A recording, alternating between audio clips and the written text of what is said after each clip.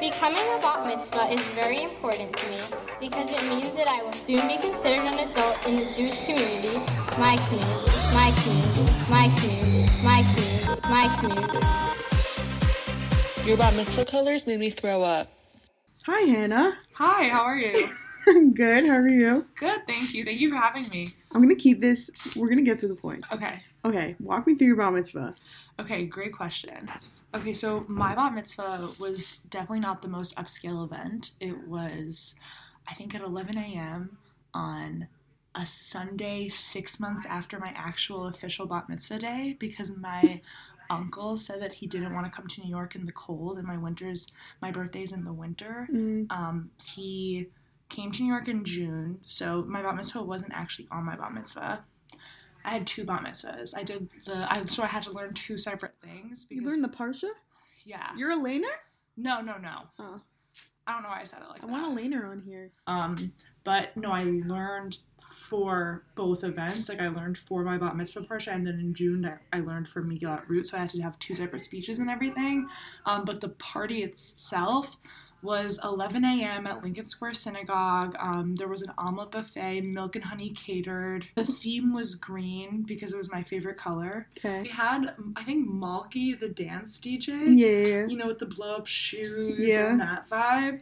It was that vibe. It was also the same day. Should I name drop on this podcast? Yeah. Okay, so I was in MDS, and it was the same day as bat mitzvah.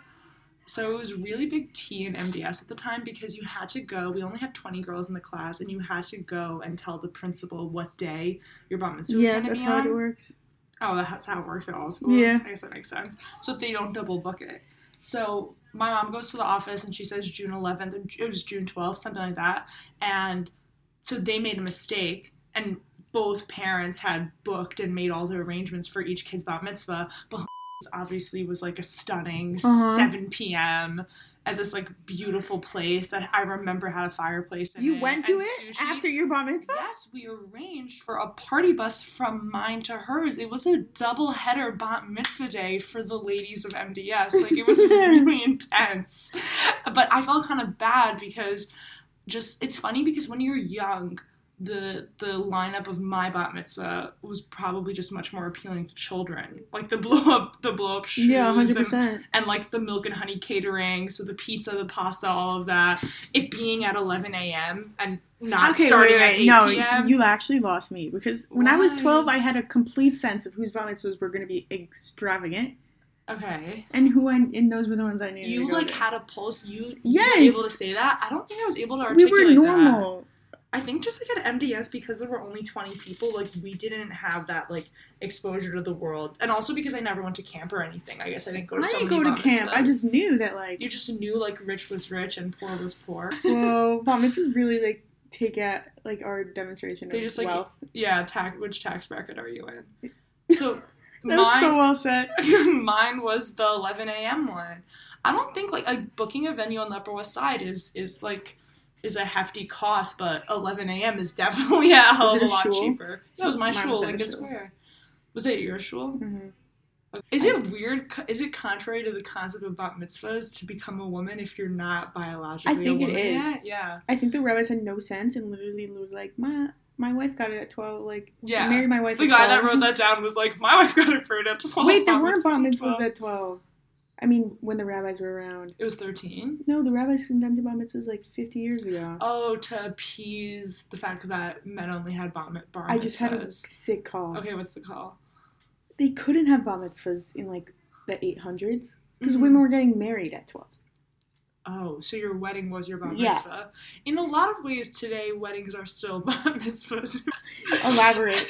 Tell me your thoughts on marriage and that. I think you're the perfect articulator to explain the social phenomenon that is Jewish weddings. Not to yuck anyone's yum of getting married at a very young age, but a lot of times, like, if people get married really, really young in the modern Orthodox community, their wedding can be like a bat mitzvah because it's kind of like, instead of having all your camp friends come, it's all your friends from college that you just finished school with, and you're not going to be speaking to half of them in the next 5 years.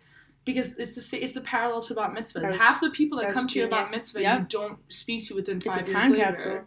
it's a time capsule of a very particular moment of your life that is not indicative of anything of the way your life pans out. No one that I was really good friends with at my bat mitzvah is like a good friend of mine huge. today. That's Why? huge. Well, also, when the middle school I went to, then everyone went to, like, high school with you. True. So, and I went to high school, and I didn't know a single person in my grade when I went to high school. You're such a pioneer. Yeah, but it wasn't really my choice. My mom was like, you're going to go to high school wherever your sister goes. And I was like, okay.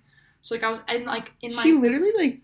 My mom... First of all, How you did she should make have my decisions mom for on this you? podcast. If you asked my mom when was her bat mitzvah, she would be like 3 years ago. We didn't have bat mitzvahs in the Soviet Union.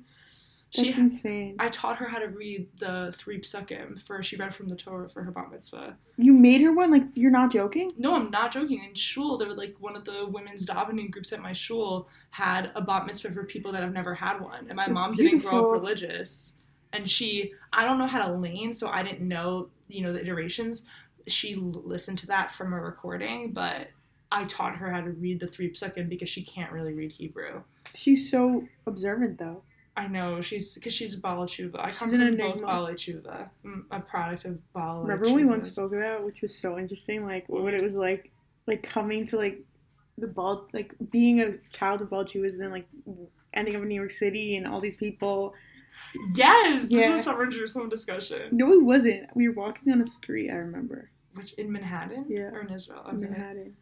Yes, and then you're like, and then you meet people and they say that their mom was a cheerleader for Ramaz, and you're like, what? Like, like, my mom was literally getting assaulted on trains, like, for being Jewish. Like, I'm happy your mom was a cheerleader. That's crazy. No, it is crazy. So it does tie into the bat mitzvah culture because that's that keen eye you had when you observed, when you said you knew whose bat mitzvahs were going to be extravagant and whose weren't. Like, I did not grow up like that at all because I wasn't raised by people, even though my dad grew up in the New York area and was from Long Island, did not come from a religious background. So we didn't have that, like, I guess, perspective. When did, like, that perspective and that lens, like, come to you? Oh my god, amazing question because I know the exact moment.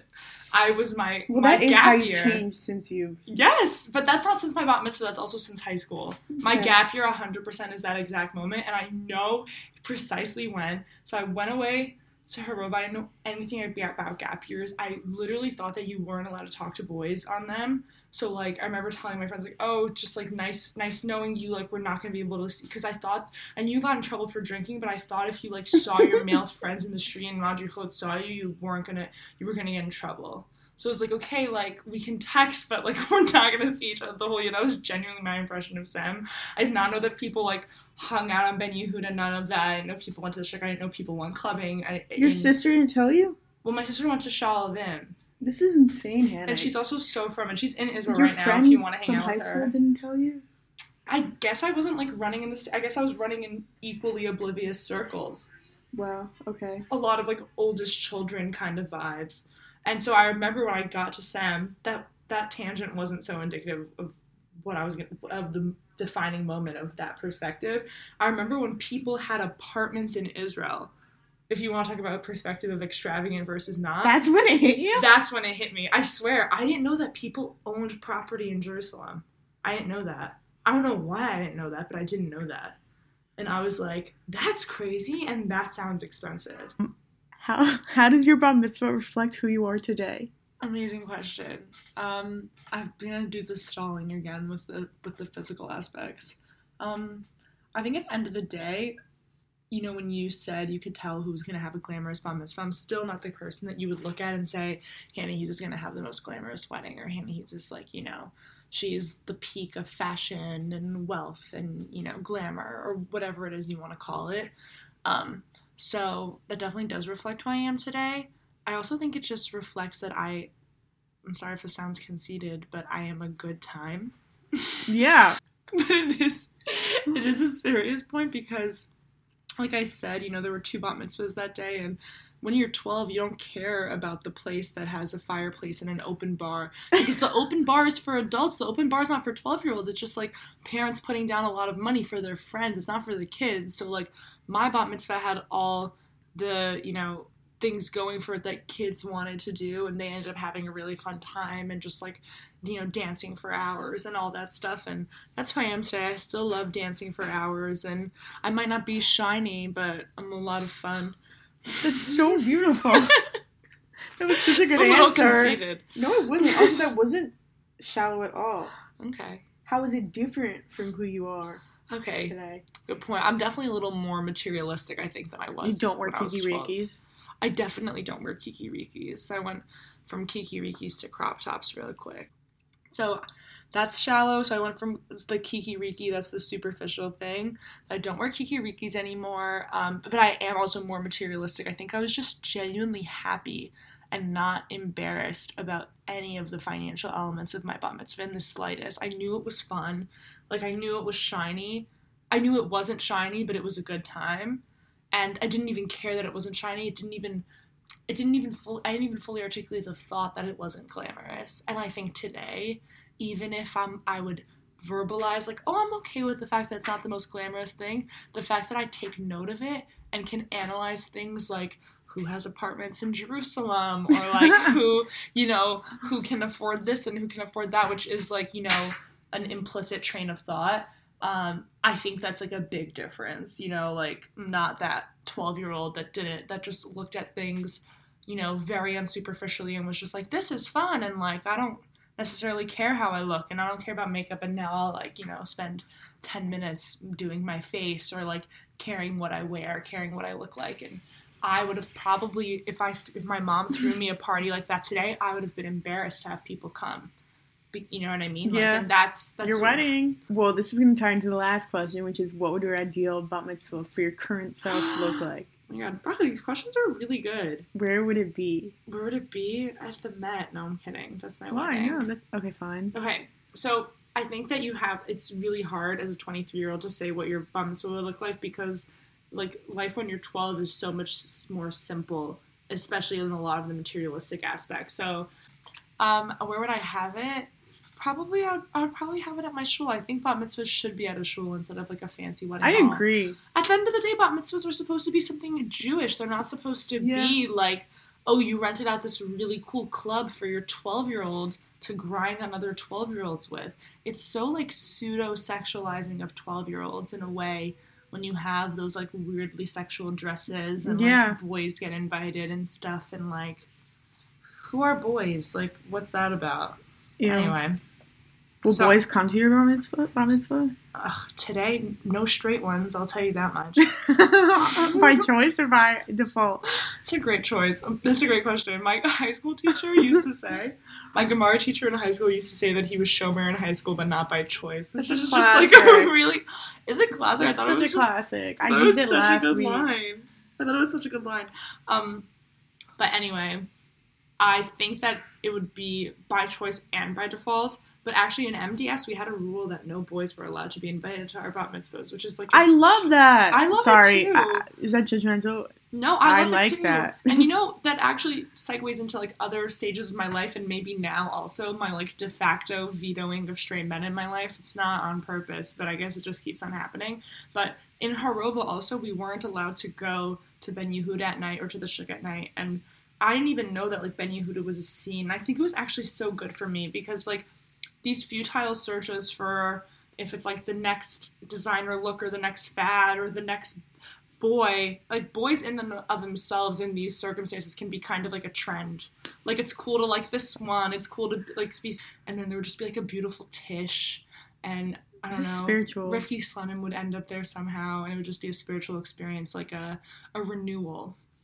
Because what are bat mitzvahs, Bracha? Are they supposed to be coming of age? Do you feel like you've come of age? Oh my God. Are you ready? No. For what? My bat mitzvah? Are you ready for your bat mitzvah? I guess for the what, bat mitzvah marriage? Or bat mitzvah? Bat mitzvah.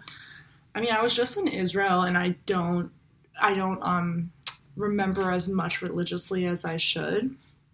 Like, I have not learned anything really since seminary in terms of like picking up a chumash or something like that.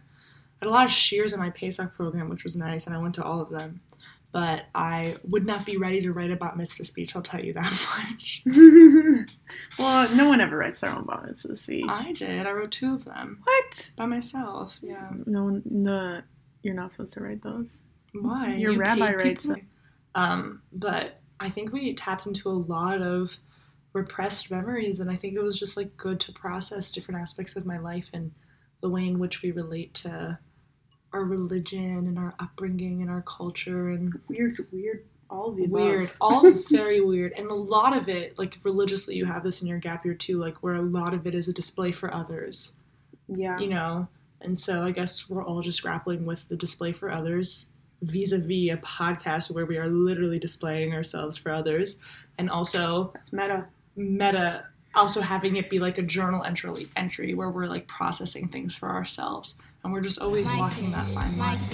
My community. Your bat mitzvah colors made me throw up.